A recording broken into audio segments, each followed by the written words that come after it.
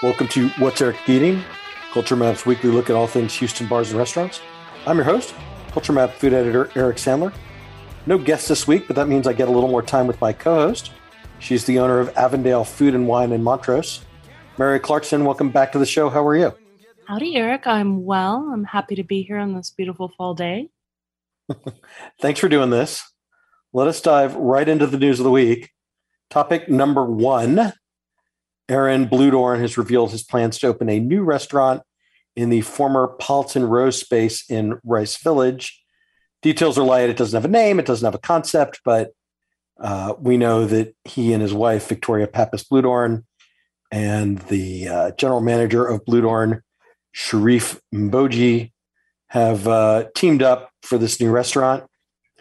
Mary, let me just throw it to you. What do you think? Is it the right move for Aaron Bludorn and his partners to strike while the iron is hot by opening a second restaurant?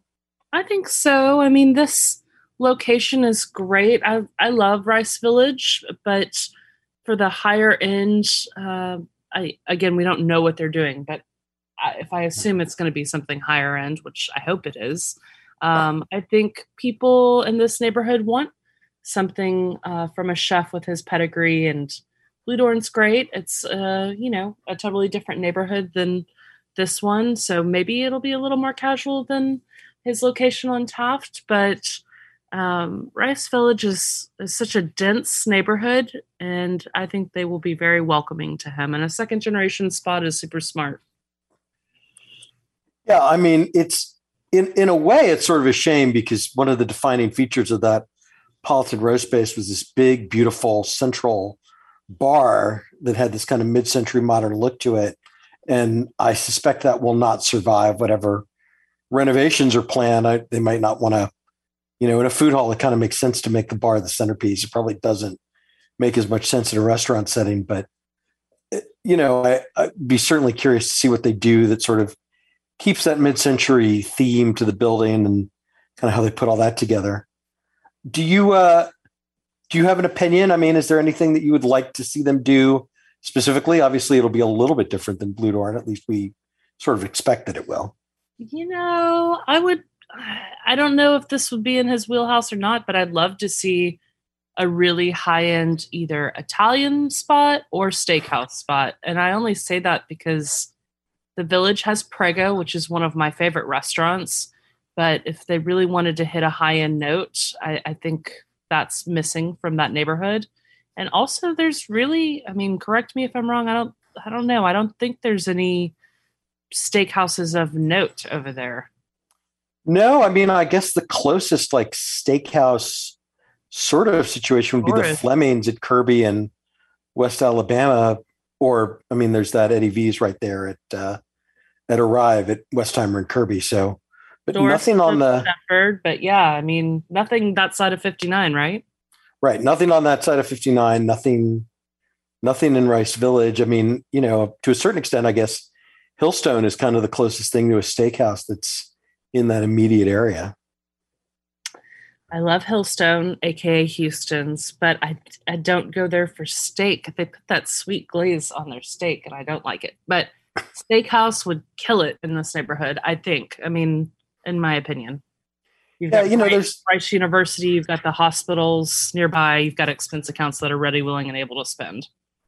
Right. There's so, my first thought had been maybe something sort of seafood oriented, but I think Gratify, the new Clark Cooper restaurant that replaced Punk Simple Southern Food next to Copa, really kind of scratches that itch. So I'm not sure they would want to go head to head like that. Yeah, it's Gratify's got your $450 caviar just waiting for you.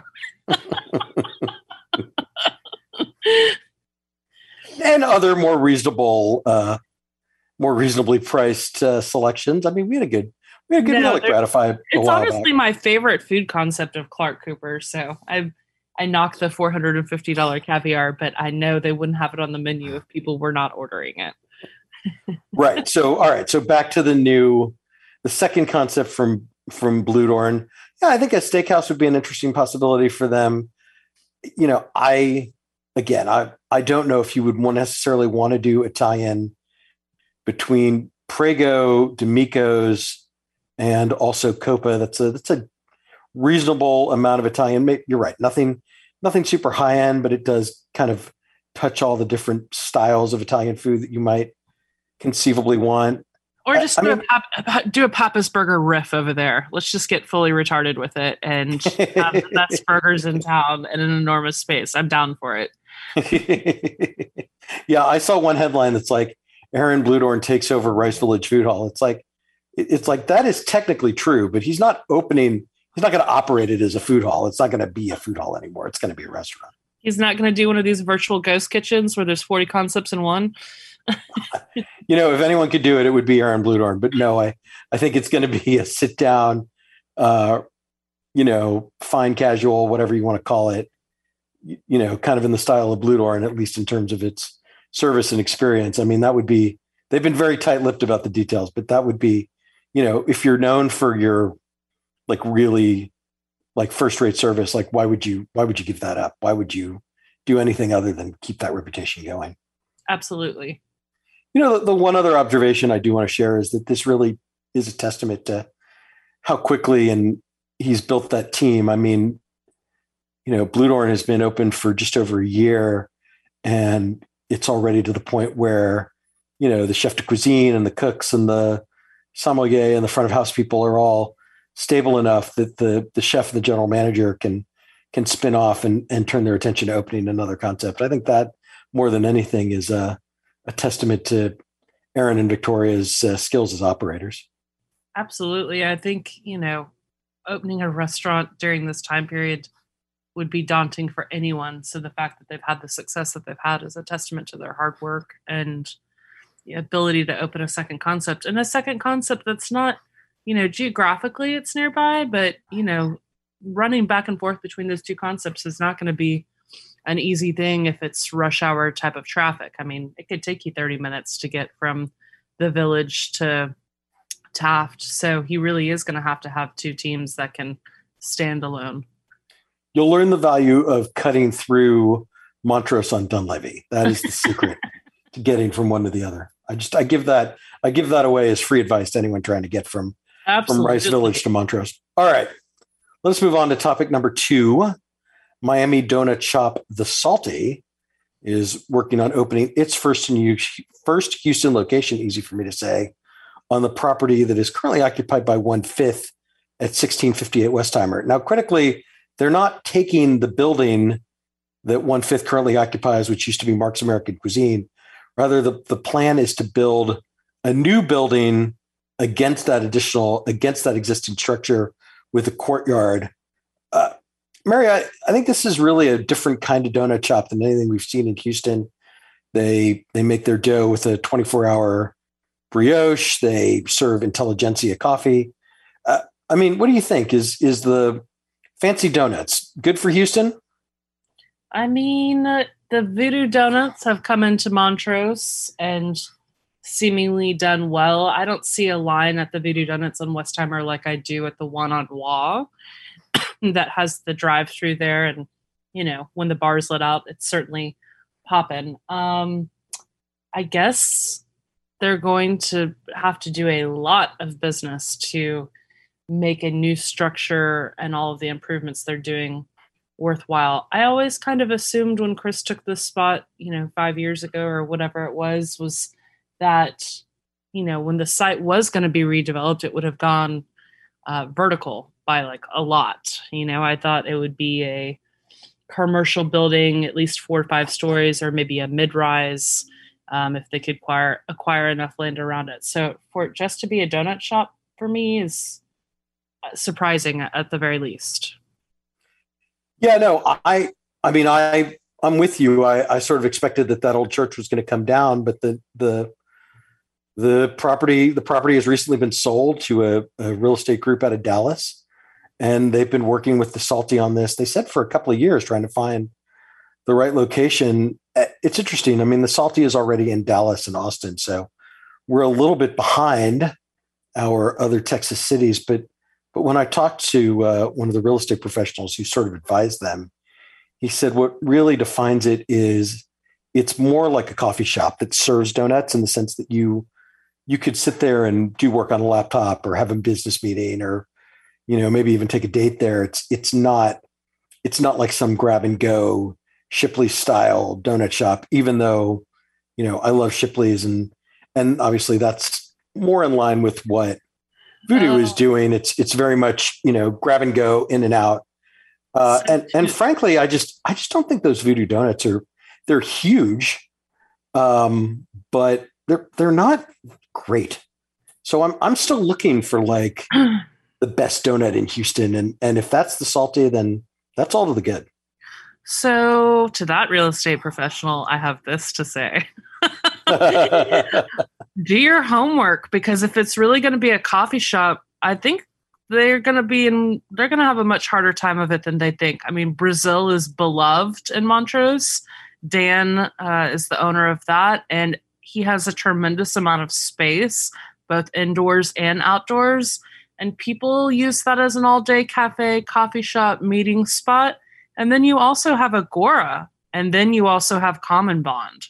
So competition is very, very, very, very, very busy on this corner. So they're going to have to stand out to separate themselves from the competition. You have 3 no BS powerhouse coffee meeting spots here that are deeply entrenched in the neighborhood. So they're going to have to stand out. Well, they stand out with the donuts. I think that's the key, right? That they have a maple bacon donut, a brown butter cake donut, Texas sheet cake donut, vegan option, gluten-free option. Perfect for all the ladies who are getting out of their yoga classes nearby. Hey, it's a treat. It's treat yourself, right? That's the whole thing. Sure. Doesn't stop them from going to get a croissant at Common Bond. No, it does not. But the packaging's really pretty. I think, judging by pictures of their locations in Miami and Austin and Dallas, I think you'll be impressed. I think the packaging will meet the requirements of the neighborhood. Okay. Looking forward to it. I always like a new spot to try. Yeah. And admittedly, this is like a year away. So we've got plenty of time to learn more about the Salty, and we'll get more details as it gets closer. But that is one of last week's big announcements. All right. Topic number 3, Atlanta-based Pan-Asian concept Tin Drum Asian Kitchen is opening on Shepherd Drive near Washington Avenue next year. It is a fast casual concept that, in its own words, serves a greatest hits kind of menu: Chinese, Sichuan, Japanese, Thai, Vietnamese, Indian, and Korean dishes. Mary, the restaurant that brings to mind more than anything is Pei Wei, the fast casual offshoot of P.F. Chang's. Do we need a new Pei Wei style restaurant in Houston? Where are Pei Weis anymore? I don't know where there is one. Yeah, I don't know. The one on Wa is long gone. That was my Pei Wei go-to. I used to hit that all the time in law school, and there used to be one off of West Park in like Buffalo, in the Kroger Shopping Center. Yes, that one's also gone. I didn't know. I don't think it's still there. So I mean, I don't know if the Pei Weis of yesteryear are gone. Maybe we do need one. I think no. I can confirm the Pei Wei at Buffalo Speedway in West Park is still open. Okay. Oh, look at you Googling. Well, yeah, I haven't been to a Pei Wei. Fast on the Google. I haven't been to Pei Wei in years. Yeah, sure. Why not? I mean, I feel like with all of the food to go services and everything else, the Uber Eats and DoorDash and all of that there's room for this. Well, and it also checks the box of, food in bowls, right? We all want the convenience of a bowl, protein, vegetable. It's relatively light. It's relatively healthy. Comes with some sort of rice or noodle situation. And it's super affordable. I mean, the entrees they run sort of in that $10 to $15 range. So, you'll spend probably $20 here with, if you get a drink or a appetizer or something, but that's all to the good. And there's certainly plenty of apartment dwellers up and down Washington Avenue who will, like you said, either grab this, curbside, or they'll order it from whatever third-party service they want to use. But yeah, I think I think this makes a lot of sense. It'll do great. I mean, fast casual, that area, the density is there. It checks all the boxes. Absolutely. All right, Mary, that does it for the news of the week. We'll be right back with our restaurant of the week. Stick around.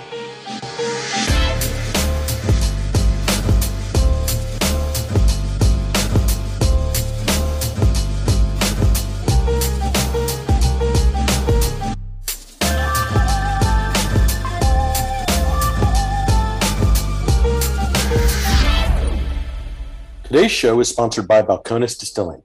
Balcones makes grain-to-glass whiskeys at their distillery in Waco. I could talk about all the awards they've won, or that they're one of the pioneers of the growing American single malt movement. Instead, I want to talk about flavor, specifically of their flagship Texas One single malt. Pour a dram, and you'll get aromas of toffee and overripe fruit. Take a sip and savor the silky texture and flavors like lightly toasted bread with butter and marmalade. The finish offers more of those coffee toffee notes with wood flavors that round it all out. Personally, I drink my whiskey neat, but you're welcome to try it with a little water or even in any classic whiskey cocktail. Look for Balcones in stores, bars, and restaurants across Texas. Try it. I think you'll like it. Mary, for our restaurant of the week, I want to talk to you about Alba Ristorante. This is the new restaurant in the Hotel Granduca from Chef Maurizio Ferrarese. Of course, we know Maurizio from his many years at Quattro and the Four Seasons, and then his stint at Roma. Mary, before we talk about Alba, let me just ask you, do you have any fond memories of Restaurant Cavour, which was the restaurant that had been at the Granduca? I love this hotel. I think it's a very old world hotel. It kind of feels like you're not in Houston. I don't know if you've ever been in that kind of back courtyard pool terrace area, but it's landscaped gorgeously. It's got these gorgeous palm trees, minus, any given day where the humidity is really high in Houston. It does feel like you could possibly be in the south of France. So I love the building. I liked the previous restaurant. It's a small space. It still feels like an intimate space. So I think it's, for me, previous iteration, it was probably more of a kind of like breakfast meeting spot or lunch spot, more on the casual side. I definitely think the transition from what they were to what this is significantly higher end. Yeah, we were talking earlier about Aaron Bludorn's plans, and you sort of floated the idea of a fine dining Italian restaurant. I mean, there really only are a couple of those in town. There's sort of DeMarco. I know that's one of your favorites. And of course, there's Potente, Jim Crane's restaurant downtown. Sorrento. But I would Sorrento's still good. Fair. Okay. But I would put Alba kind of in that same perspective, right? Or that same genre, right? Very, very elegant, very elevated Italian cuisine. Yeah, I think for me, there's always room for, regardless of what's going on in the world and economics and everything else, I think there's always room for a handful of really high-end local restaurants. I'm going to take steak houses completely out of the category, but this fits the bill for that. I think, what were there, 10 tables? Yeah, I think the whole thing seats about 30 people. Yeah, so the intimacy of it, the fact that it's a tasting menu format, I think it's, a good date spot. I think it's a good special occasion spot. I think it's a good powerhouse meeting spot. I think the level of service was very, very good. I wish that maybe the wine list had a little more extensive selection than it did. But you know what? I can't complain that much. The price points are going to be high in a concept like this. I thought the food did deliver. I thought some of it was maybe a little heavy-handed, but the food was very good. I would go back to this restaurant, and I've recommended it to my friends that like this style of dining. I mean, kind of my favorite high-end restaurants. I mean, I still love DeMarco. I love BCN. I love these styles of restaurants. Not for every day, but there is room for a concept like this.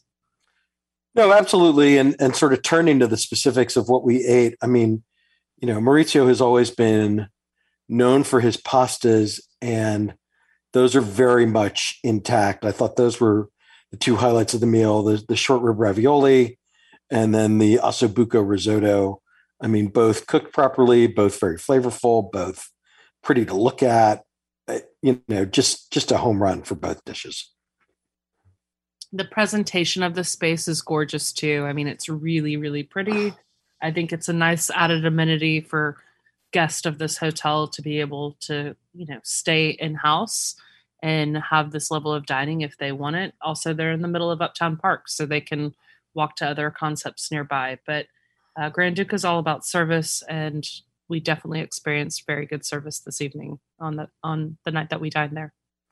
No, we did, and I get I get sort of I push back a little bit. If I feel like you're fussing over me too much, I start to get a little bit antsy. But inner 5-year-old Mary is all about it. Okay, like 4-hour dinner, sign me up. I mean, my 5th birthday was at Tony's, so the bar was set really high.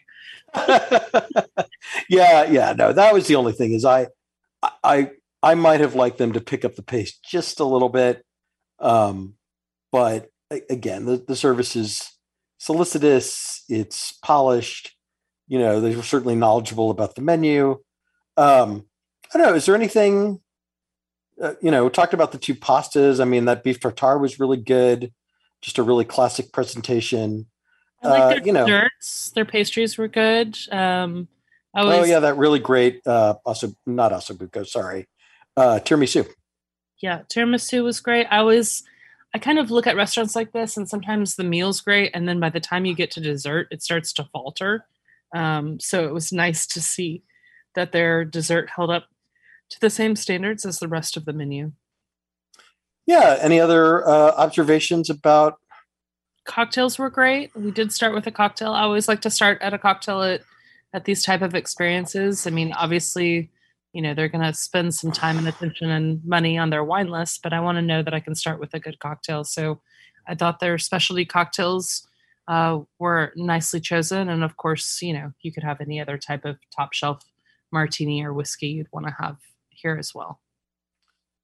Yeah. So like you were saying, you said you would go back and you recommended this to other people. Yeah. I mean, for the friends I have that are looking for, that want to try the Blue Dorns of the world when they come out, and everybody asks both you and I, like, how is it? Everything else. Would you go there? Would you recommend it? I mean, this fits the bill for that. So good on them, because I don't imagine that they have to do a lot of people a night. And so it won't be so hard for them to sell out their seatings. I mean, if they only seat 30, I can't imagine that they do more than 2 seatings a night. So people are really in for a treat. You're not going to be rushed out of here.